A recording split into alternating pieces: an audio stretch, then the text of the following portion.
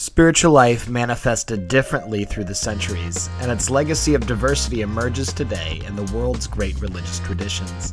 Christianity in particular has a strange and varied history, but many churches have lost the spirit of vibrant innovation of the past. This is Logos-ish. Today we talk to Michael Beck about his work creating new ways to build spiritual communities. Hey guys, one quick announcement before we get started. Our episode is a little long this week, since we're going to be off next week. We'll be back with a new episode after that. Enjoy.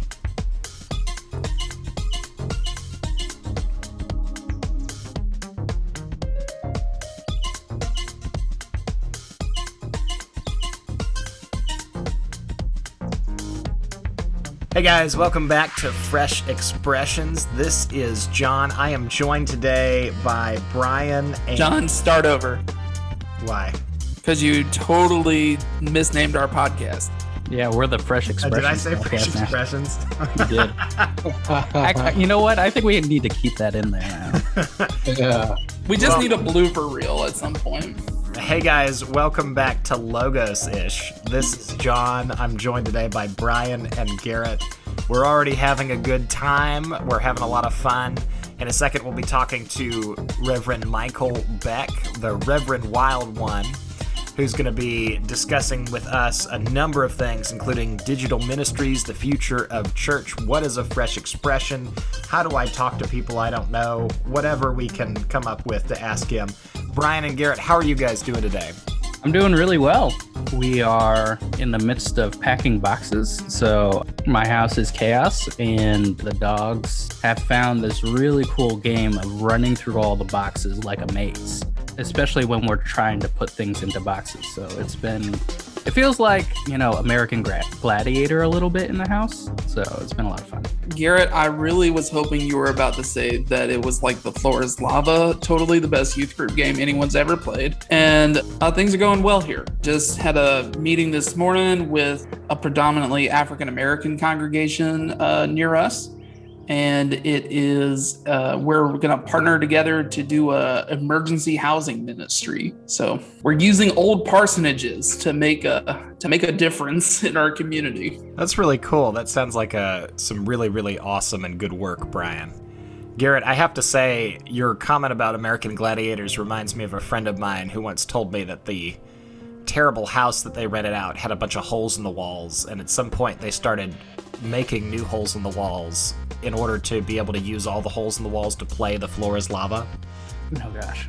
And so they just climbed on the walls from room to room, and it has made me want to have a house that just has rock wall in place of different kinds of drywall or something like that as my, thing, so I can just climb around all day long. Maybe some, bars that are cemented into the ceiling or something like that. You got plenty of room in that room that you're sitting in, John. I don't know what's taking you so long. Well, it's not my house, so that would be part of it. So, Michael, how are you doing today? We are so excited to have you on. You are the Reverend Michael Beck, and I'll let you take away the rest of the intro from there. Oh, well, thank you, guys. I'm so grateful to be with y'all today. I am just coming out of the COVIDian tomb and just kind of went through it was pretty rough. I had to do a little overnight hospital stay, and it was pretty heavy duty. So, but I'm feeling much better now.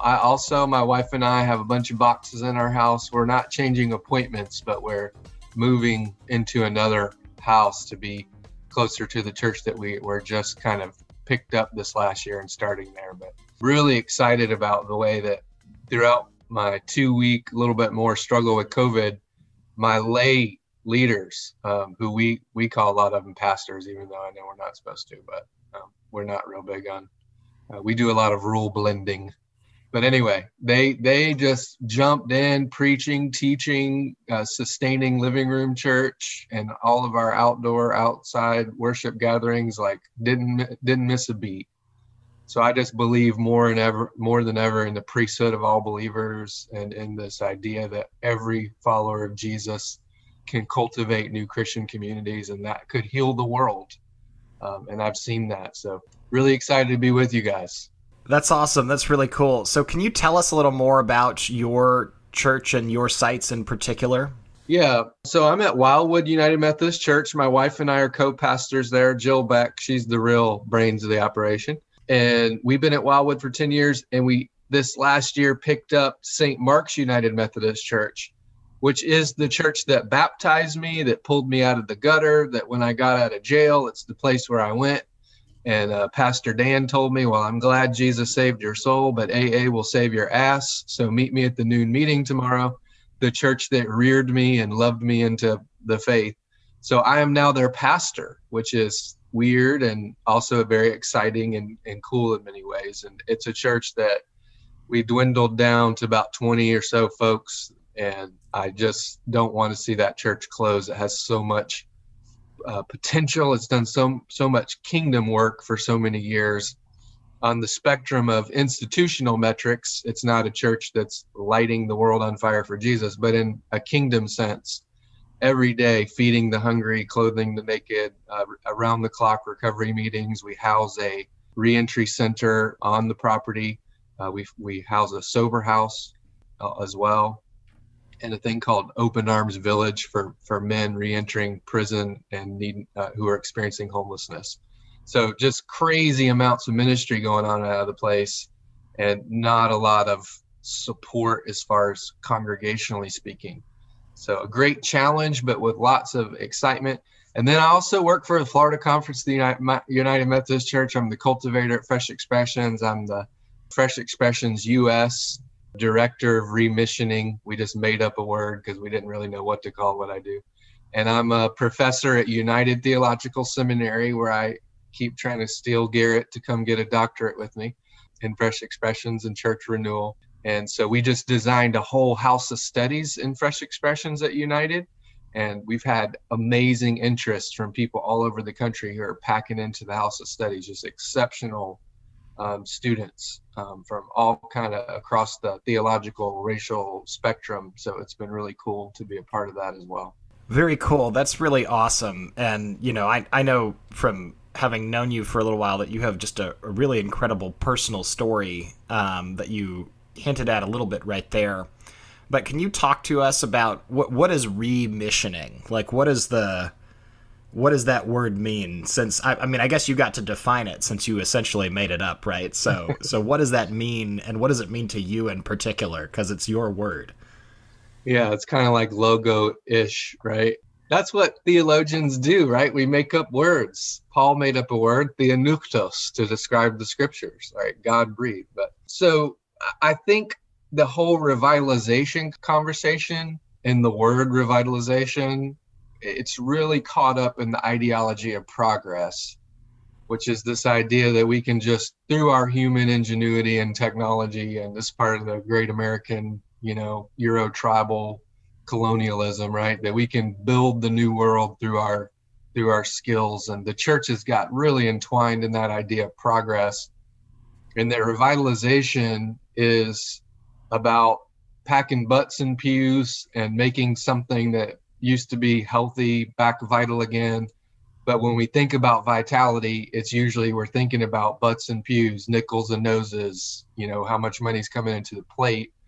And what I'm trying to say with remissioning is we need to really rethink what the health of a congregation looks like in a post-Christendom world.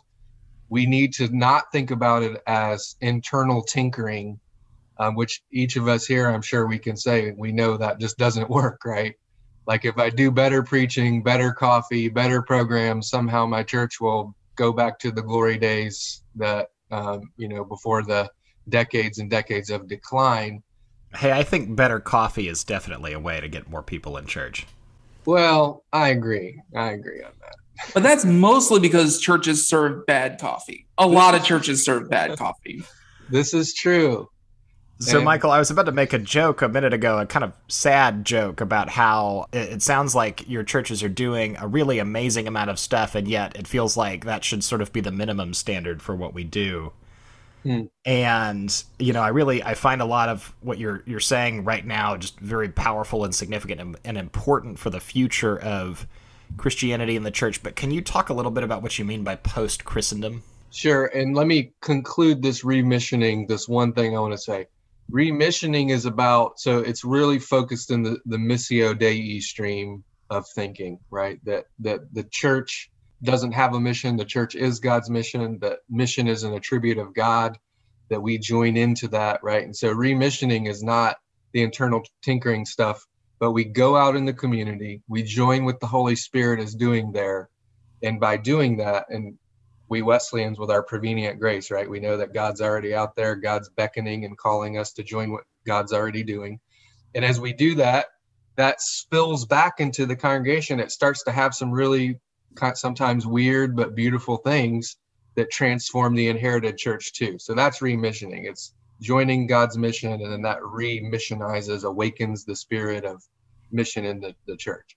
So post-Christendom is really, for much of Christian history now, really you could trace it back to Constantine, who in the 300s AD made the church the official religion of Rome, and that changed things significantly. Up until that point, Christians were meeting in caves, kind of subversively scratching fish on the wall.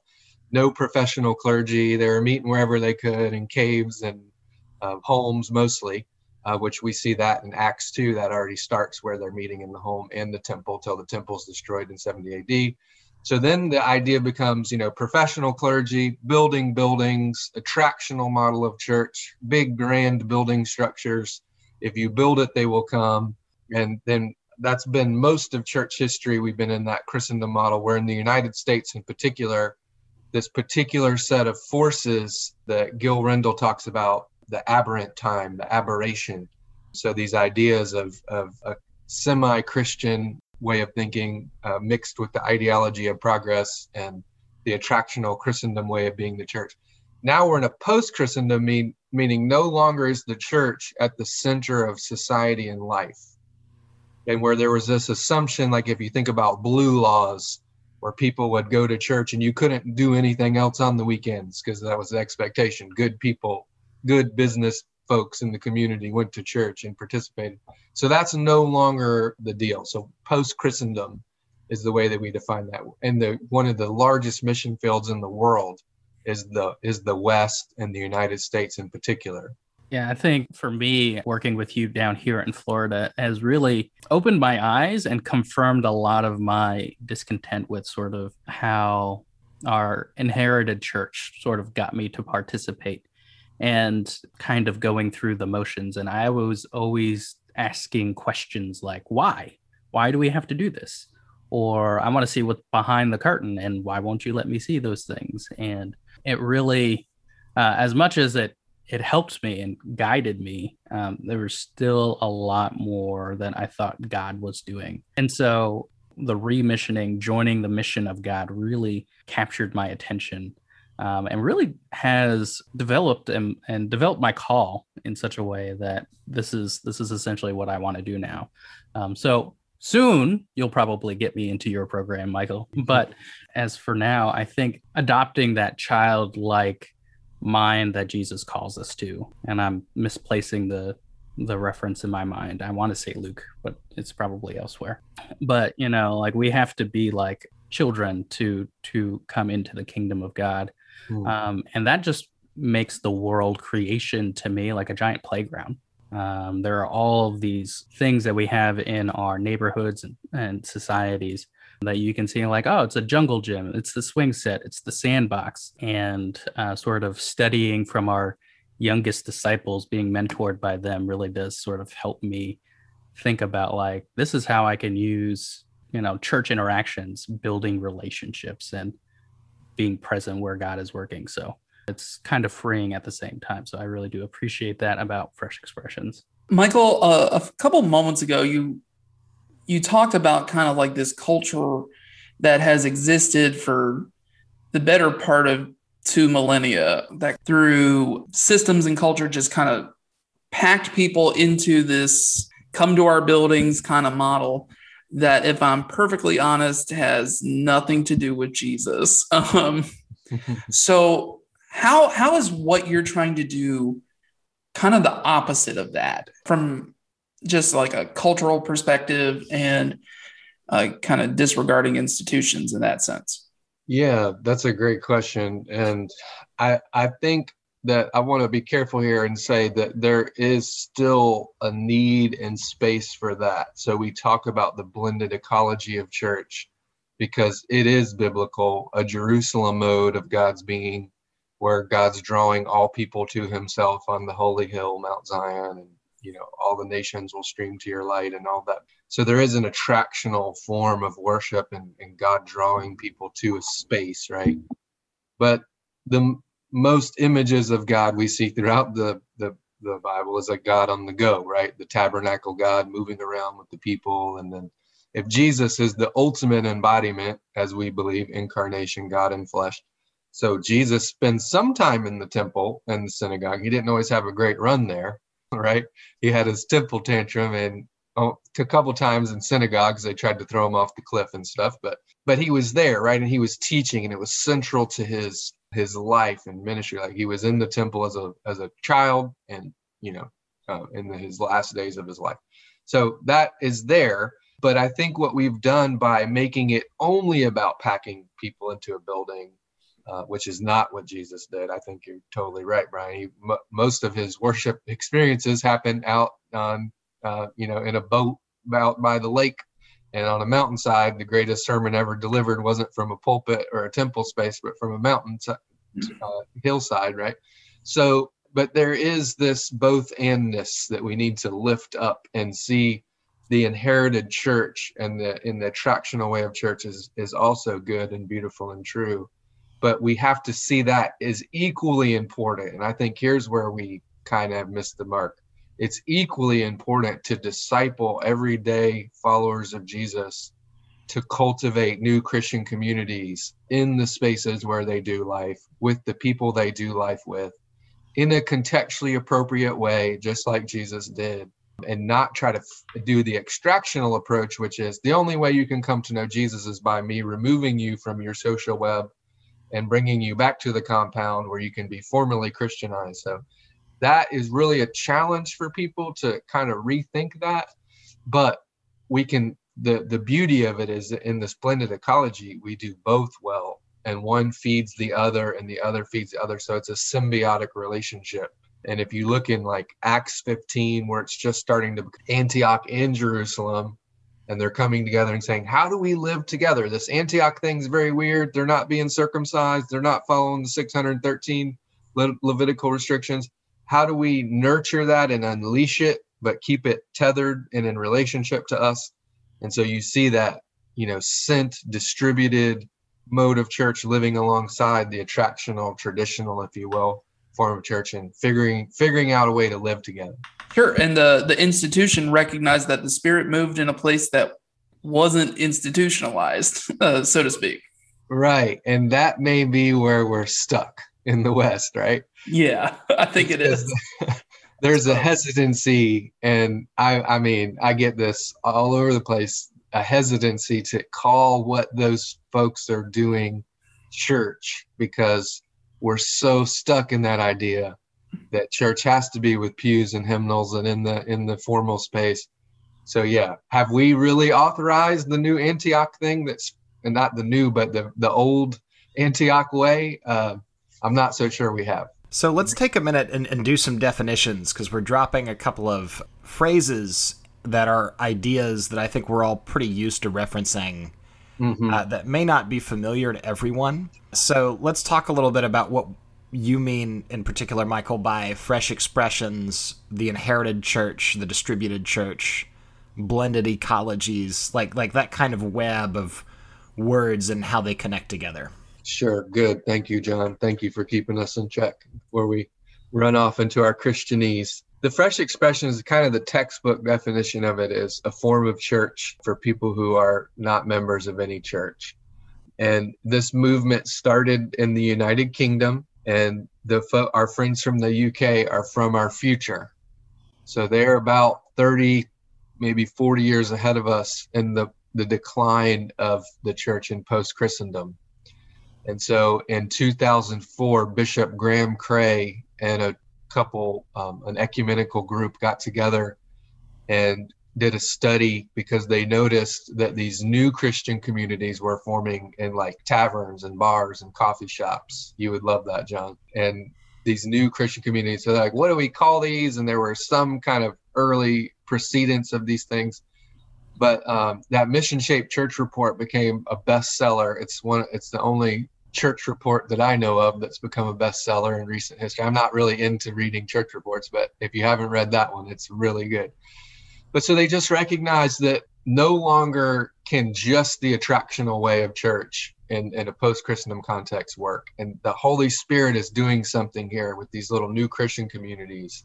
And so to try to give that a name, they called it Fresh Expressions, which comes out of the Anglican Declaration of Assent, to proclaim the gospel afresh in every generation.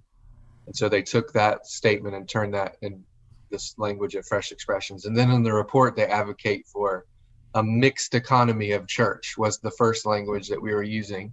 And that, if you think about a mixed economy of like private and public sector, like that would be something that may be familiar. But now applying that to the church, so you need a mixed economy of attractional and missional forms of church, fresh expressions and inherited modes of church, whatever kind of and language you want to use there.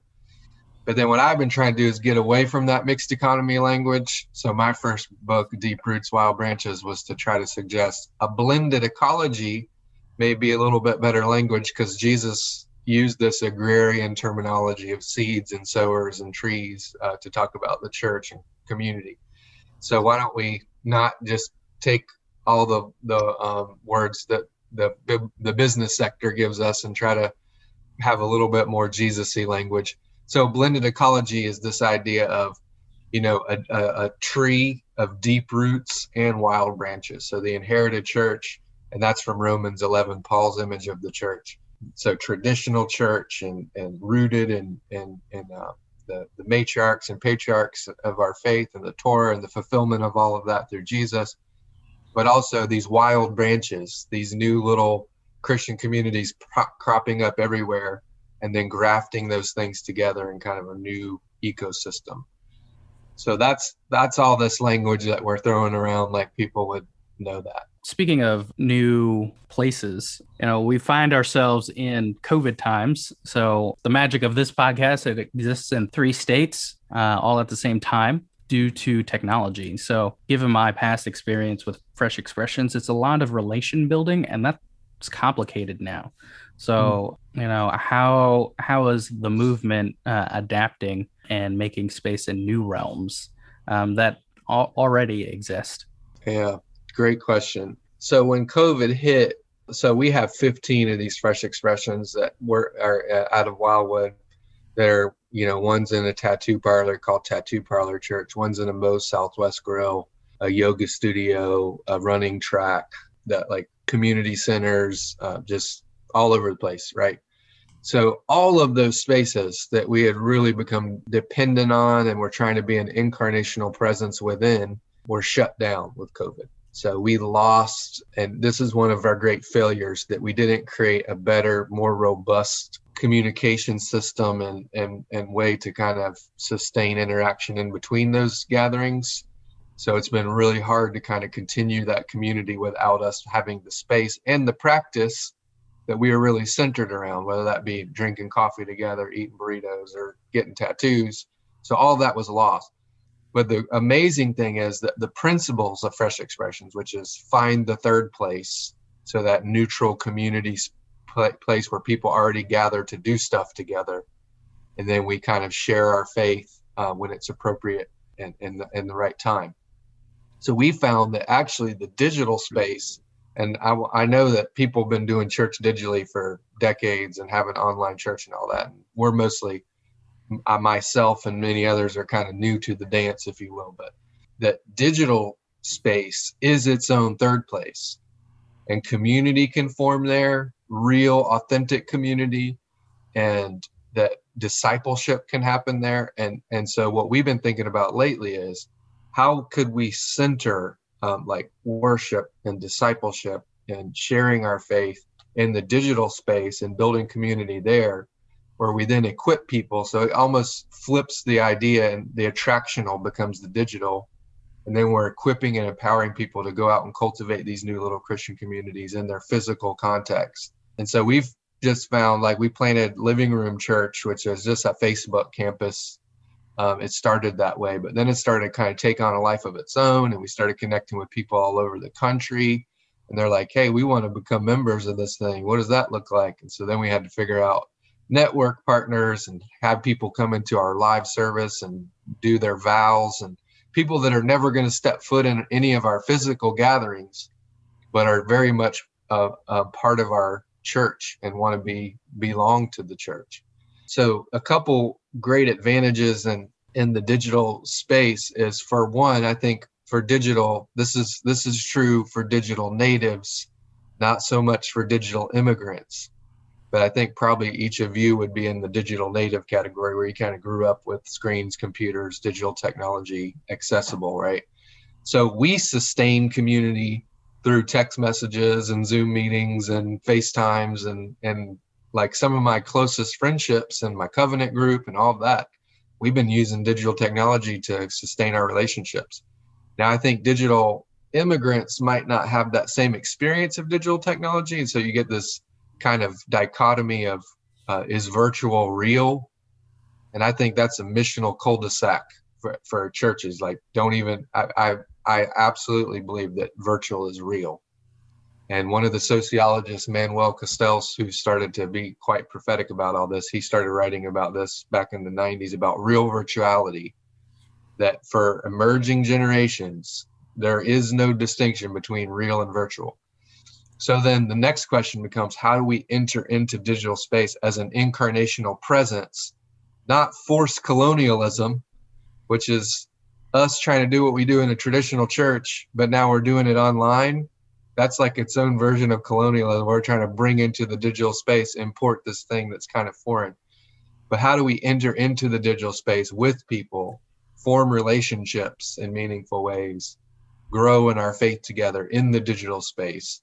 And so now Fresh Expressions, that's what we were attempting to do in the Digital Age book, is try to think about, now, how do we, in this new territory, because the implications of COVID are not going to go away in our lifetime, right? This is going to be a long tail situation. So how do we kind of live into that now?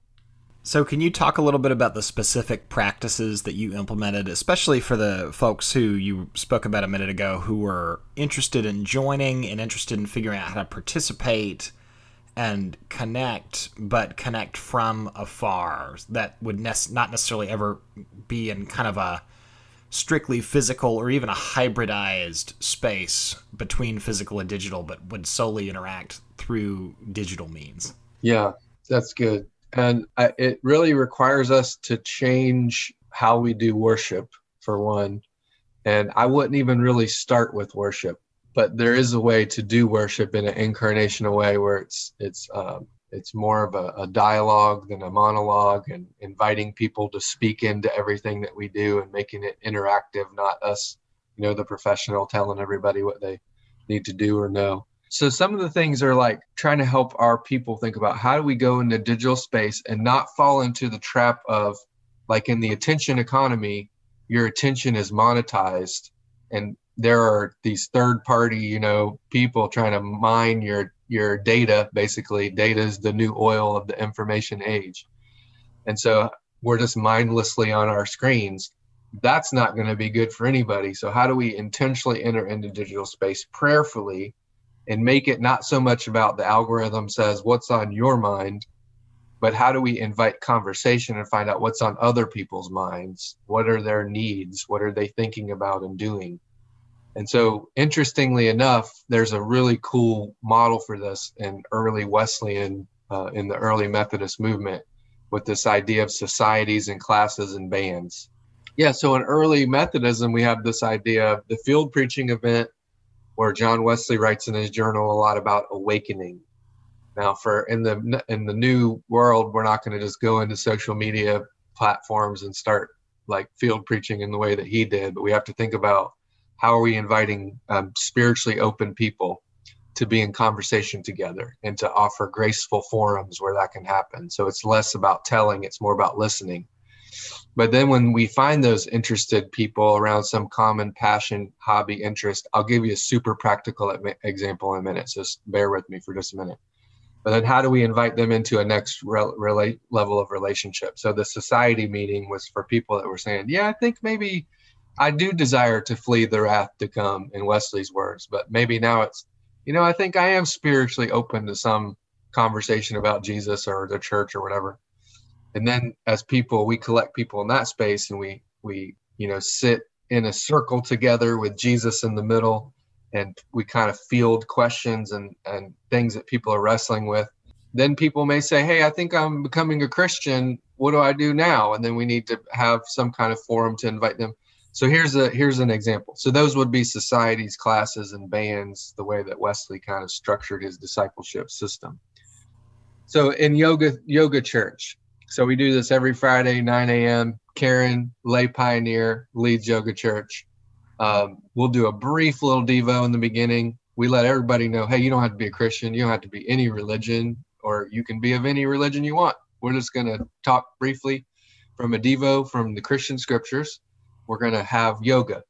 And Karen's going to lead us in the spiritual practice of yoga. So we do that, and we invite people. If you have anything, we can pray for you, whatever, pop that in. And then we said, well, now we got these hundreds of people joining for this. They're really enjoying it. Some people are saying, how do I give money to this? How do I be more involved? So then we created what we call Conversations for a Difference. So we said, hey, after yoga next week, anybody who's interested, it's an opt-in. We're not forcing it on anybody, right? Anybody who's interested, we're going to have a Zoom link. You can join in. We're just going to have spiritual conversations around what spiritual practices are sustaining you during the pandemic. So then people come into that space, most of them just come for the yoga. A good group, 20 or so, come and say, here, and some people are talking about Mother Nature is their higher power, and this is how they're staying sane. And some people are talking about Jesus, and it's all across the board. So we're all just having conversations about, spirituality, prayer, what's going on. So we're building community, right?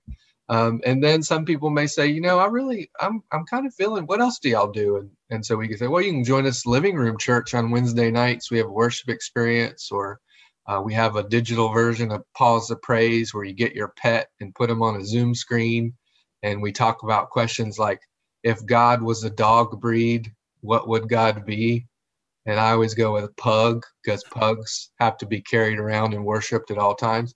And then we have interesting conversations around that. And we're building a relationship. We're orienting our conversation around God and the kingdom and whatever that looks like in people's incarnational language. So that would be a really long answer to your question, John. I'm sorry, but so those kind of things. And our team sustains our connection through weekly Zoom meetings, a text chain, encouraging each other, inviting, hey, if you're struggling with something, let's talk about that, and checking in on each other. How goes it with your soul? To me, it's so fascinating how that is exactly what Wesley did. It's exactly kind of the mission and model that Jesus used.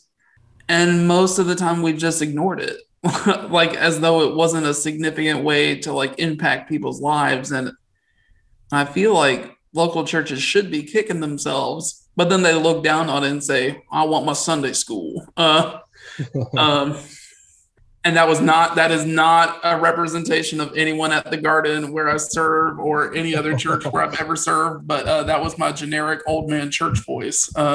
Sorry about that, friends. And they want their coffee that was all made in 1920 there as well, and those giant containers that are 7,000 degrees. So, so Michael, how do we get people excited about that kind of engagement?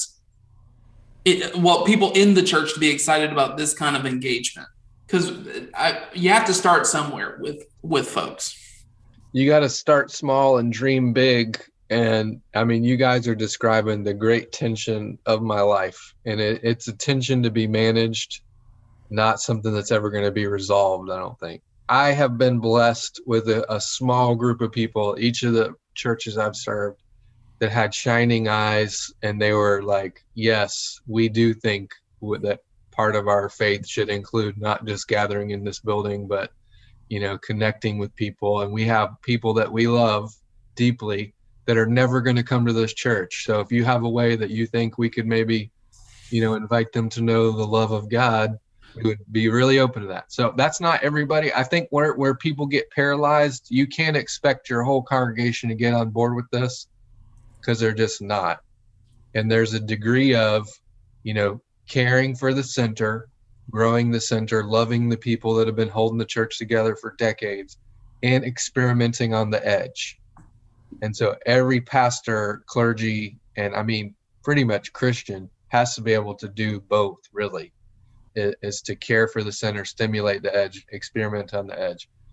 And that where we get stuck, I think we have to set good boundaries with our congregations and say, you know, I personally don't go to my office, and I've been at my church long enough where I can get away with that. And I kind of set that boundary in the beginning, and I took the door off my office hinges. My first sermon series was called the Open Door Policy. And I put it in the sanctuary, and I said, hey, I'm not going to be in the office because John Wesley said the world is my parish, and I'm sent here, and I'm paraphrasing what I said in a much more loving and graceful way. But I'm not here to be your spiritual butler.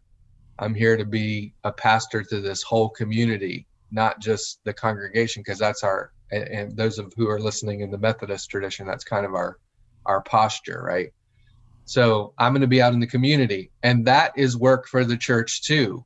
It's not just when I'm sitting in the office that I'm on the clock. When I'm sitting at Moe's Southwest Grill talking to Adrian, which evolved into a church in the Moe's Southwest Grill, that's part of my work for Wildwood UMC too. When I'm getting to know the servers at the local coffee shop and connecting with them, that's part of my work. So kind of boundaries are really important, helping people understand that no amount of me sitting in the office is going to make this church, you know, vital again. It's going to take all of us going out into the community and connecting with people. So if you just start with a team of people that are for this idea, and you get those people and you just kind of throw spaghetti at the wall and ideate around some things, ask, do I have some persons of peace? Jesus says, find those people, Luke 10. They're the people that invite you in to whatever practice or network or hobby. And they say, yeah, you know, come and join me and do life at their table. Jesus says, do we have third places that we have our organic connections with already?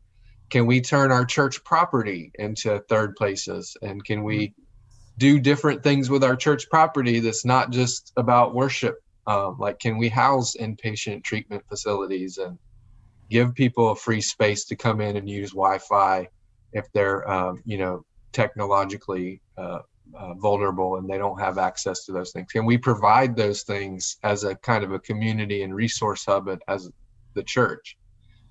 So those are some things that we just have to kind of rethink, and it's gradual. You know, over time, it's not all that's going to happen overnight. It's, can we get a couple ideas up and running, get some energy going? That's beautiful. Yeah, as a corollary to that question, I kind of want to ask you, Michael, about overcoming inertia, because one of the things that I found is often in brainstorming sessions, folks are caught in very similar loops to the same loops that they've been caught in for years. And so a lot of the ideas that emerge are ideas that are kind of tried and true and often relate back to like the same 10 things that people have been doing for decades and generations. It's almost as if the lived experience of particular religious communities develops a certain kind of tradition on its own that's not necessarily like an orthodoxy, so to speak, but it's just kind of this like lived practice that's habitual, but also carries its own kind of significance. And so can you talk a little bit about the process of ideation, brainstorming, design thinking, and how that leads to some of these ideas that you're talking about? Sure. Yeah. I mean, people get stuck in the toxic loop of, you know, we've never done it that way before, and this worked in the past, so what if we tried this but in a different way or whatever? But the end goal is usually always like, how do we get people to come to church and give money and fill our worship services? So recovering the why, and this is part of the beauty of design thinking. Like, we don't actually exist to fill people in that building. Jesus didn't say, I'm going to build this church, the gates of hell will prevail against it, and I want you to build a bunch of buildings and pack people into them. That was not the call, right? So challenging that, awakening people to that, and thinking, just kind of exposing it, like naming it, and then in a scriptural way, showing the stories of how Jesus did that and what really his heart and intent was in ministry. But the cool thing about design thinking is if you just open up space for people to like throw whatever wild ideas they have, and no idea is a bad idea, and let them put it up there. But then the next step of design thinking, so human-centered design, is about what are the actual problems that people are facing? What are the challenges of the people in our community? And that question is what leads to all of this Fresh Expressions, missional vitality stuff. It's not what questions are we wrestling with, which is mostly about how do we get people to come back to Bible study or the worship service. But we ask the different question of what is the experience of the people in this community? What are their hurts and their struggles? Where's the pain points where we can join in with Jesus in their lives, their daily lives? And that's the one step of the design thing, is immersion. So immersing ourselves in the people's world and problems. And so if we can do that in creative ways, like prayer walks are always great to get our people out in the community, walking, just not knocking on people's doors, not passing out flyers or anything, but just praying over the neighborhood and getting our folks to observe the neighborhood. And really sometimes the main observation that comes out of that is how much it's changed and how much it's not the way that we actually thought it was. But the neighborhood's changed all around us, and we just haven't really been seeing it. And the only way to see that is to actually get out and immerse ourselves in the context itself. And then equipping, empowering people and saying, hey, every meeting we have doesn't have to happen here at the church. What if we have our meeting at the coffee shop? Or what if rather than you coming in on this day to spend your time doing this, what if you spent that same time in a space that you love to just try and intentionally connect with people in that space? So that's all about that immersion of the design thinking thing. And then see what comes out of that. Like, I met this really great person, Adrian, at Moe's. We love talking about Star Wars, and he's on the dark side. And he actually said he would be cool if we came in and did a Bible study in his restaurant. And he would even give us a discount on our food if we did that. And then people were like, that sounds okay. I'm willing to say, okay, go ahead, try that.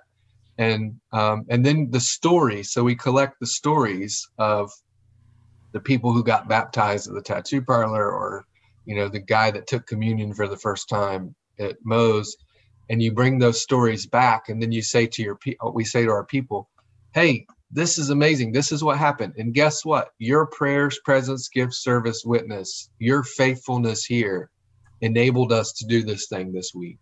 So let me tell you about Nick, who took communion for the first time, and I'm going to tell you his story. So then we're giving life back to the congregation and saying, hey, look what you're enabling to happen just by giving us permission and just by showing up here and doing your normal giving of yourselves to this congregation. That's enabling this whole other thing to happen. So it's not like we're leaving them in the rear view, but we're bringing them along. And then more and more people, they're like, you know what? Okay, I think I actually want to check this out for myself. And then I get 78-year-olds at Tattoo Parlor Church getting their first tattoo, like Miss Sandra. So and there's this awesome cross-pollination. Then you get people in the tattoo parlor who go, you know what? Christians aren't really a bunch of miserable, angry, hateful people. I think I'll actually come check out what's happening on Sunday morning. And so there's all these people kind of making the journey in different ways. Do you ever get people at the Tattoo Parlor Church quoting Leviticus to you about tattoos? Oh, gosh. So many times. We actually have done more on that verse in Tattoo Parlor Church than probably any other scripture. Because people that are getting tattoos, for one, want to know what's the response to this, right? And then people who are there to be critical are also looking for fodder to load their guns kind of. What do you wind up saying to them, and how do you handle some of those kinds of interesting kind of scriptural theological boundaries? Yeah, it's a great question, and I think we have to be prepared for a little bit of theological mess, and that people are coming from all different spaces. When you've got Christians, not yet Christians, I'm done with being a Christian, the church hurt me, and you got like people from a Calvinist leaning and Wesleyan all in these groups together, or no leaning at all. Some pretty interesting stuff is going to come out. And so what the key thing for us is that we read the whole of Scripture through a Jesus lens, and that you have to read Genesis to Revelation through the lens of Jesus. And if you don't, you're going to really get in some big trouble when you get to stone your disobedient child. I've thought about doing that, but it's probably not a good idea. So the Leviticus passage, because you asked specifically about that. So in that passage, you have don't trim the corners of your beard, don't cut your bangs, don't eat shellfish, don't eat anything with the blood in it. Don't, let fruit lie fallow for a period of time. Don't mix different threads in your clothing. So people take that chapter, they read all of that after they shave that morning for the guys, cut their bangs after they were wearing clothing with all kind of fabric, and we ate seafood or something, a cheeseburger that had blood in it, and then we go, but tattoos, now that's a no. And so if you're going to read that whole thing, you better go ahead and read the whole 613 of those restrictions. And the amazing thing about reading it through the lens of Jesus is Jesus fulfills all of that, and he reframes a lot of it. So Jesus says, you've heard Leviticus say, eye for an eye, tooth for a tooth, but I tell you, love your enemy. You all are putting wives away for divorce, like you change your underwear, but I tell you, anybody who's done this is already. So he's reframing in what some would probably, I'm sure, then they did accuse him of a heresy and a way, saying all of this pointed to me. And so when he's with his disciples in the post-resurrection, he tells them the story and how all the scriptures point to him. So we're trying to help people. We actually start in all of our early Fresh Expressions, John, with Jesus stories, and to avoid the theological kind of landmines, we just do it real simple. And anybody can do it, like a clergy, layperson can tell a Jesus story. So we're looking at this Jesus story today, the woman at the well. Tell the story of what Jesus did in a real simple way. And then we ask some questions. Like, if this Jesus story happened today, what would it look like? It's not a right or wrong question. It's not a theological debate question. It's just, if this happened today. Because there's not really sermons per se in these Fresh Expressions. There's sermonic conversations. So we share that Jesus story, and then everybody gets a chance to feed into it.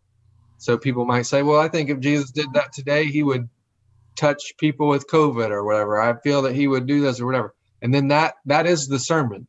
Like, we're engaging scripture, we're thinking about it theologically, but there's no professional who's telling us. Now, we do have to do some reframing. Sometimes people go way out in left field. And so we'll say things like, that's a really interesting way to think about that. Here's another way to think about the historic church, and, especially in a Wesleyan lens, we look at it like this. And so it's not telling somebody that's completely heretical and they're going to burn you at the stake if you ever say that in a church. We can say, here's some other ways to look at that. And then we let the Holy Spirit do the work of, conviction and transformation and enlightenment and awakening and all that stuff. That's not our job anyway. We couldn't do that even if we tried. So we're just creating space where God is working in all of that. And people's conversations get really interesting. So that's a stumbling block for some people. Like, how do you, because in the church, we're more about regulation than resourcing, when we should be more about resourcing than regulation. But it's like, how do we resource these people who are having these conversations and thoughts, rather than trying to regulate and say, oh, we need to fix that? Is more like, what if we just give people space to explore spiritual questions and kind of come to their own convictions? Well, that's a very Methodist thought. Albert Outler, who was a big Methodist theologian, was famous for advocating for this idea that runs through Methodism that each person should be their own theologian. Right. And scripture, tradition, reason, and experience is something that we're thinking about in these fresh expressions. It's kind of a reimagining of early Methodism, where yes, scripture is primary. It's the floor of the house. Tradition is guiding everything that we're doing. When people think about tradition, they typically think about it as this fixed in stone kind of thing, where we're talking about a living tradition that includes resurrection, like, and innovation, which is the deepest tradition of Christians. We've been about social innovation our whole existence, right? Creating new things that help people. And that's part of our tradition. So a change of state in being from like dead body in a tomb to same body. So there's continuity with the tradition, but new state. So that's part. And then, experience and reason, like this is a lot of people's struggles, and nones and dones, if you want to use those categories. Like, this doesn't make any sense. So I have to just kind of mindlessly check my brain at the door, and I can't ask questions and stuff. And that's how people feel in a lot of traditional churches. And what I think so life-giving in fresh expressions is exactly what you said, John, is each person's getting to be kind of their own theologian, and they're thinking about through the lens of their own experience. And I can ask that question in a fresh expression, and nobody's going to look at me crazy or throw me out of the building, right?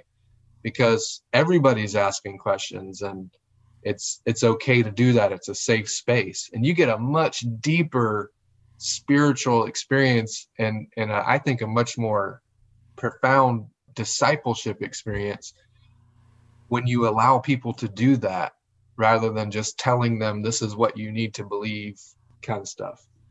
Yeah, the sermonic conversations, as you call them, really do open up that gate of allowing people to explore. I think, especially at my first appointment, they had a contemporary worship service that sort of evaporated into nothing by the time I got there. It was like maybe at most, 10, 15 people. So I decided to throw the whole sort of order out the window, keep the music, and then just turn it into like a really large sort of conversation based on like, all right, this is the scripture that we've prepared, and these are the points of the larger sermon that I'm going to share at the other service. And just opening it up to people. I think, again, that freedom that folks never really experienced was really the catalyst that helped people, especially in that time, because they were grieving the death of this experience that they've had for years. But taking that outside of the church, you sort of let down all the crazy churchy expectations that are sort of there. Like, I have to sit a certain way, and I have to pray a certain way. And so, at least for my experience, that was those were the most fun sermons that I've ever shared. And I guess my question would be, how do you maybe equip others to share in those sorts of ways? You did mention like anyone could share a Jesus story, but we might have a listener or two like think about like, well, I want to do it, so what might be the first step? Or do I need to have read the entire Bible at least once? So like, how would you empower someone to give a Jesus story? So in the Fresh Expressions in a Digital Age book, those Jesus questions that I just lifted up are in there. And there's kind of this process or journey that somebody may want to take if they wanted to kind of cultivate a new Christian community. And that if that might be a helpful resource for people. But I think the short answer is when it's part of the DNA of the community from the beginning. So people are sharing the Jesus story. Somebody's got to model that out, like what you were doing, Garrett. You were modeling that behavior. So then somebody else takes a Jesus story, and then somebody goes, man, well, that wasn't that hard. They did that. I'm going to try that. And so you get to the point with them, like, people, you have to find a way for the people that are coming to not just be passive recipients, but to step in and kind of bring their voice to what's happening.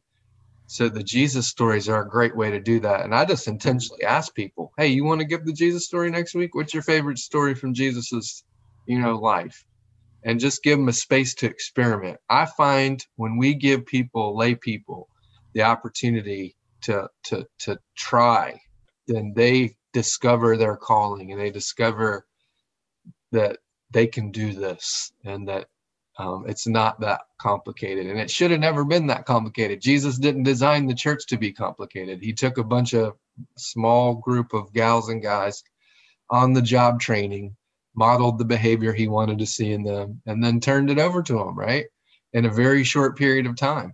So I think we have to rethink that in the local church, how we're doing that. And it's about giving people space. It's about inviting people. If they feel like they need a little help, I'm always willing to work with them and say, here's a way to deliver a story, kind of set the tension a little bit and give them some mechanics of it if they need that.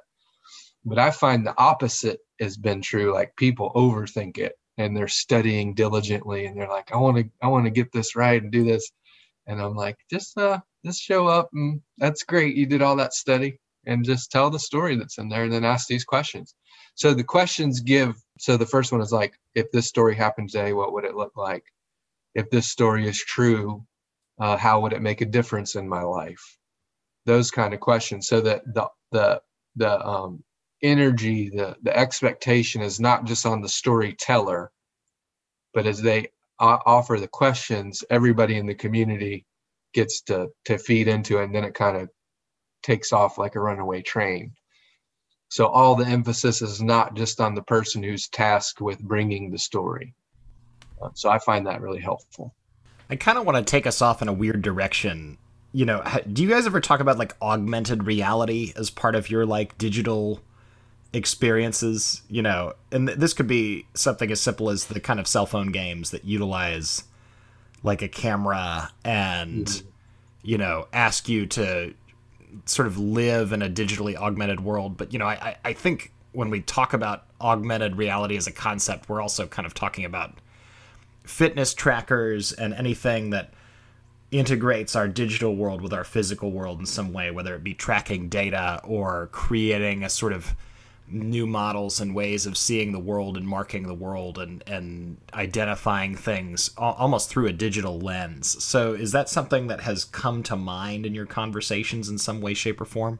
So I am fascinated by all those things, John. They're not coming up in the conversations in the context that I'm working in. We've had some questions about virtual reality and virtual church, which again, our friends in England are 20, 30 years ahead of us in this. And at Durham University, they have the Center for Digital Theology, which is overseen by Pete Phillips and Jonas Krolberg.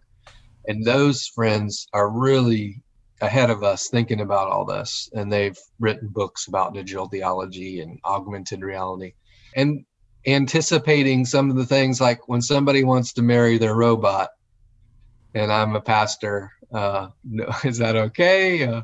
They're kind of really and there's been churches planted in Second Life. That's already been done. There's new Christian communities that exist in virtual space. So with the augmented reality, I don't have any firsthand experience with it, but I would say kind of how we're plugging into fitness culture. And it's more of a hybrid kind of idea, but we're using like a Meetup and, creating these groups, and people already have groups and we're participating in those, and then start like a 5K church. So it's a mixture of technology, the technology that connects us into place, fitness culture of running the 5K together, and then the spirituality of sharing the Jesus story and having people kind of feedback on that. So, but John, what you just lifted up, and I hope that young theologians like you all are going to take this forward, honestly, because we need significant work in digital theology and praxis and what they call, liquid ecclesiology in England. What are the rules in a digital space? What are, the best practices? What is digital incarnation? And all of these are questions we really haven't done a whole lot of deep wrestling with yet in the United States, and we really have to start focusing on those things, because digital, if COVID's taught us anything, it's that digital's here to stay. We figured out that we can be church in digital space, and a lot of people that were actually physical attendees are not going to come back. They're going to stay in the digital space because they like it and it's meaningful. Others will come back, but not everybody. And most people in the network society are going to have their first encounter with the church, with Jesus, in the digital space. There's not going to be a massive influx of people that are going to suddenly go, I think I'm going to go check out Sunday morning worship services. So as we create these digital kind of expressions, that's going to be people's first experience with a Christian. Yeah, this podcast is, for several of us, our first sort of major foray into digital media. There've been YouTube videos and various other kinds of things that we've done. But, it occurs to me that there isn't such a thing, as far as I'm aware, there isn't really such a thing as like a good church app. There's not something I can download on my phone and say, well, I'm really going to church this Sunday, or I'm paying, like $1 or giving some kind of offering that I choose in order to access content through this app. Right. I should probably copyright that now that I've spoken that out loud, because it doesn't seem like anybody's doing that. But, it comes to mind that, the technology is already getting ahead of us and we're still trying to come back up to, technologies that have been around for 10 to 15 years. Yes. And recreate our faith spaces around and using those technologies that have been around for 15 years, but then things are still moving and developing and changing and going kind of in that, futuristic direction. Yeah, you need to get to work on that app, John, because seriously, a lot of churches have apps, but it's more about their church and how you can access the teachings or give online or whatever. But what I hear you talking about is like spiritual tools that help people develop in their faith walk, who may not ever go to any church specifically. And that is like this whole field that's unexplored. I was talking to one of the students coming to United, and this is her focus, and she feels like it's kind of like the Wild West right now, that within the digital theology world, we're getting to play in a big old sandbox and figure things out as we go. And for people who like that kind of stuff, it's like the best time ever to be alive. But I think another thing to think about with what you just said is, how do we use those simple technologies, been around forever, in a more of an incarnational posture? Like, I believe every congregation can and should at least plant a Facebook campus of their church. I mean, there's several billion people on Facebook every day. People already hang out there. They already go on there every day, users all over the world. So if we knew that there was a church, and the specific numbers slip in my mind right now, but it's billions of Facebook users. If we knew that there was that many people all hanging out in one spot every day, wouldn't we want to go plant a church there? So it's not a threat to the existing congregation, but having like a Facebook campus, a Facebook group that has its own kind of worship experience, its own kind of prayer offerings and those kind of things. That's like a simple thing that, any church can do, doesn't cost you anything. And Facebook's mission, or their kind of stated mission, and to create community with people, that really vibes with what we're trying to do as Christians, is create community. So why don't we partner with them?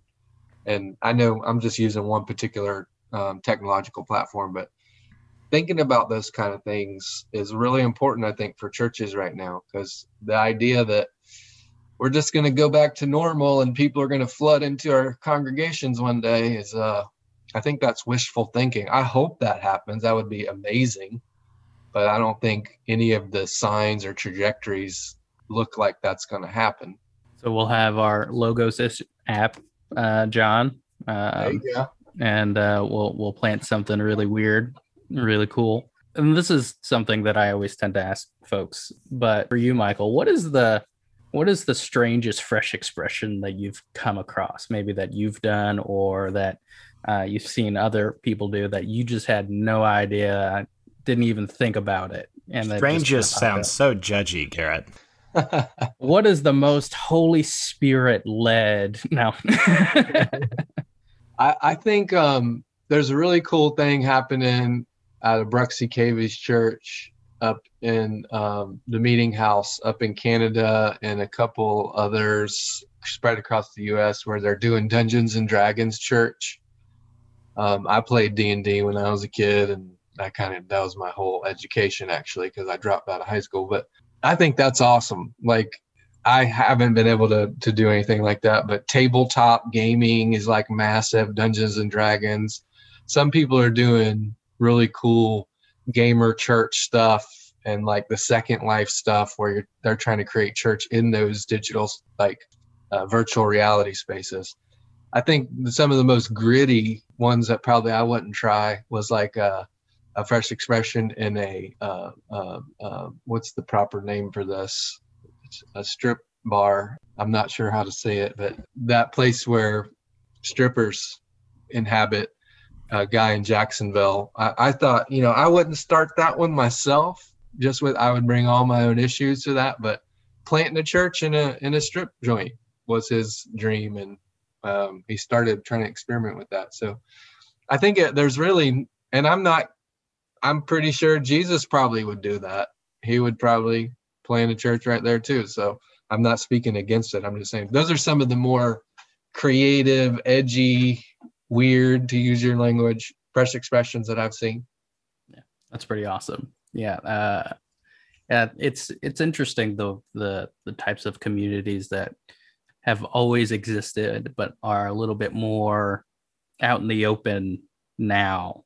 To think Dungeons and Dragons, which was, like you would never want to be caught dead, back in the day playing that, and now is sort of really become a part of a large population today. Like, it's sort of like resurged, and there's new folks to it and old folks, and sort of like doing that church work of like bringing together the generation. So yeah, that's pretty cool that you brought that up. But yeah, that's awesome. So since it has come up, what are you going to do, Michael Beck, when somebody asks to marry their robot? Oh man, I haven't thought deeply enough really about to give a good answer to this. This is where we bring the hard questions, Michael. I'm gonna say on that one, I would validate their relationship with their robot. I would tell them how beautiful it is that they have found that, but I'm personally not going to marry them to a robot. That could change over time. I'm just giving my instinct now. I haven't thought about it at all, but well, I'm sure there's a difference between a Roomba and like real artificial intelligence, though. Real artificial intelligence and digitizing brains or some cyberpunk stuff like that probably has other major implications that we should probably be thinking through. Right. Yeah. We have to look at our brothers and sisters in Japan. I think those are already happening. So, maybe we'll take some field notes over there. Right.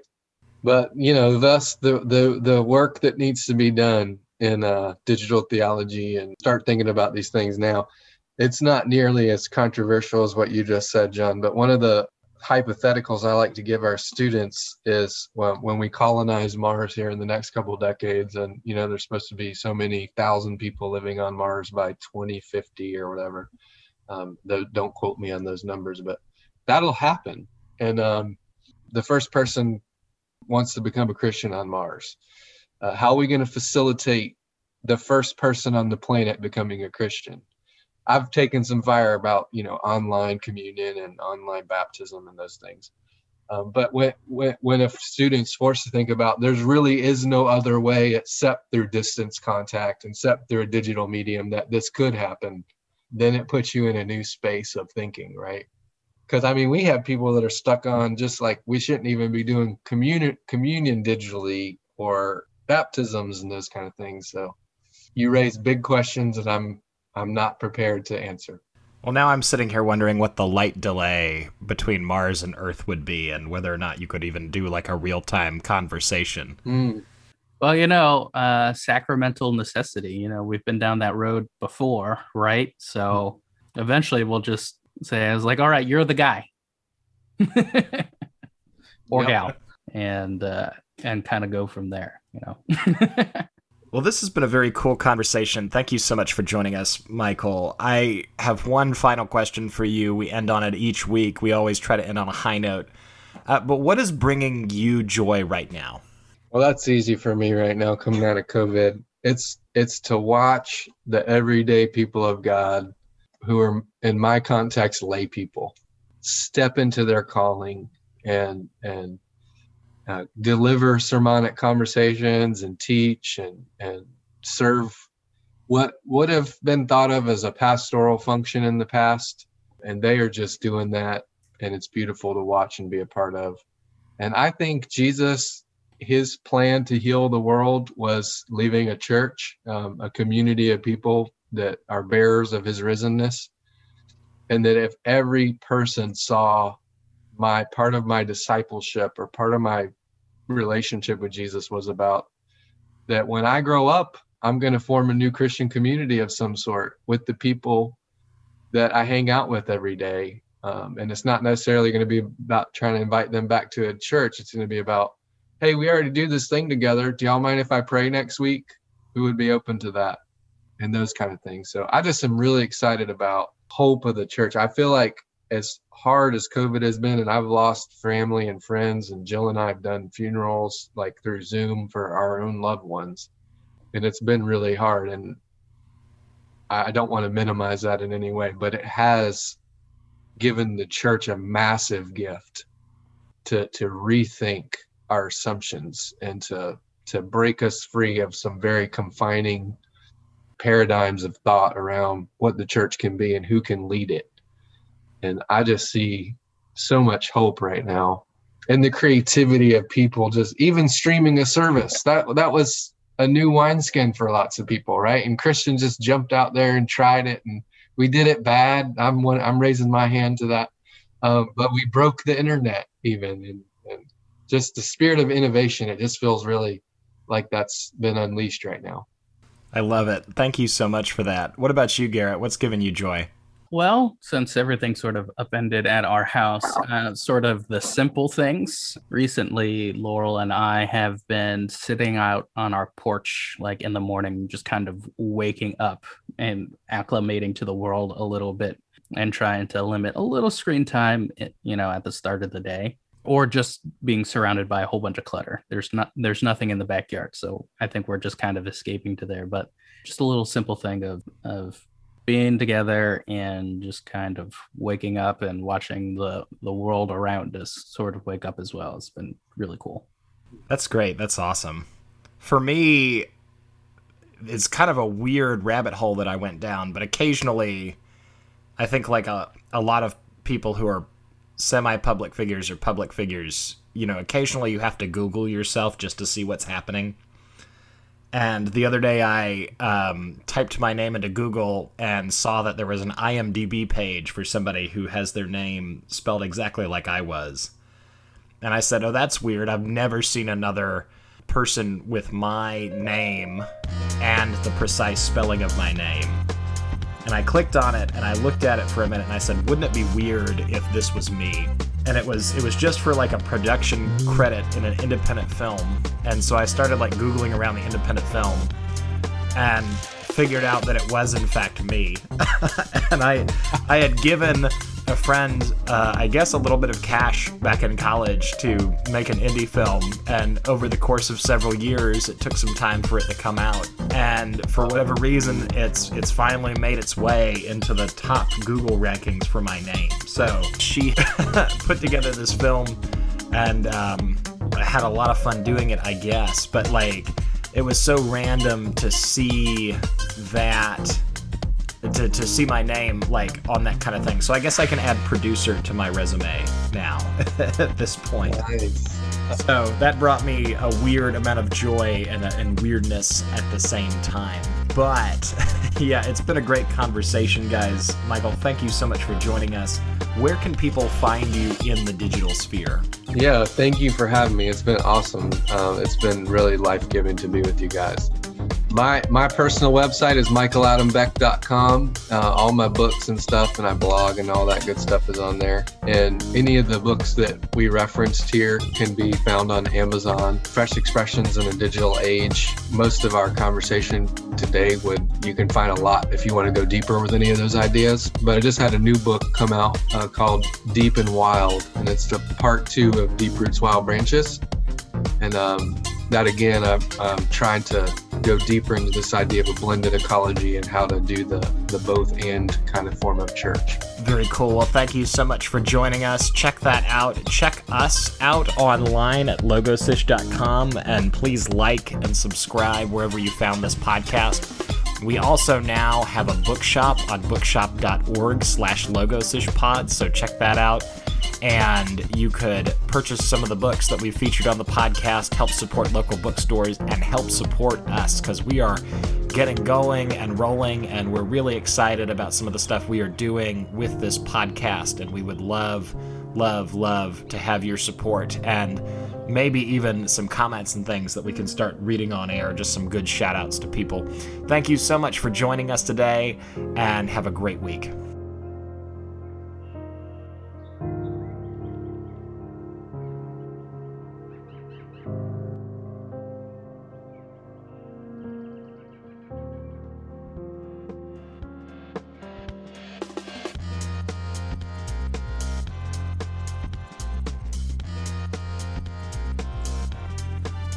Hey guys, this is John. Thanks for listening to another great episode of Logos-ish. This week's music was by Audionautics.com. If you have any questions or thoughts, or if you'd like to have your music featured on the podcast, be a guest on the podcast, or suggest a topic for us to cover, send us an email to logosishpod@gmail.com. You can follow us on Twitter at logosishpod, as well as on various other social media platforms. Please like, subscribe, and review wherever you downloaded this podcast so that we can keep getting the word out to all the people we can about all the stuff we're working on. And we'd love to hear your feedback as well. Have a great week.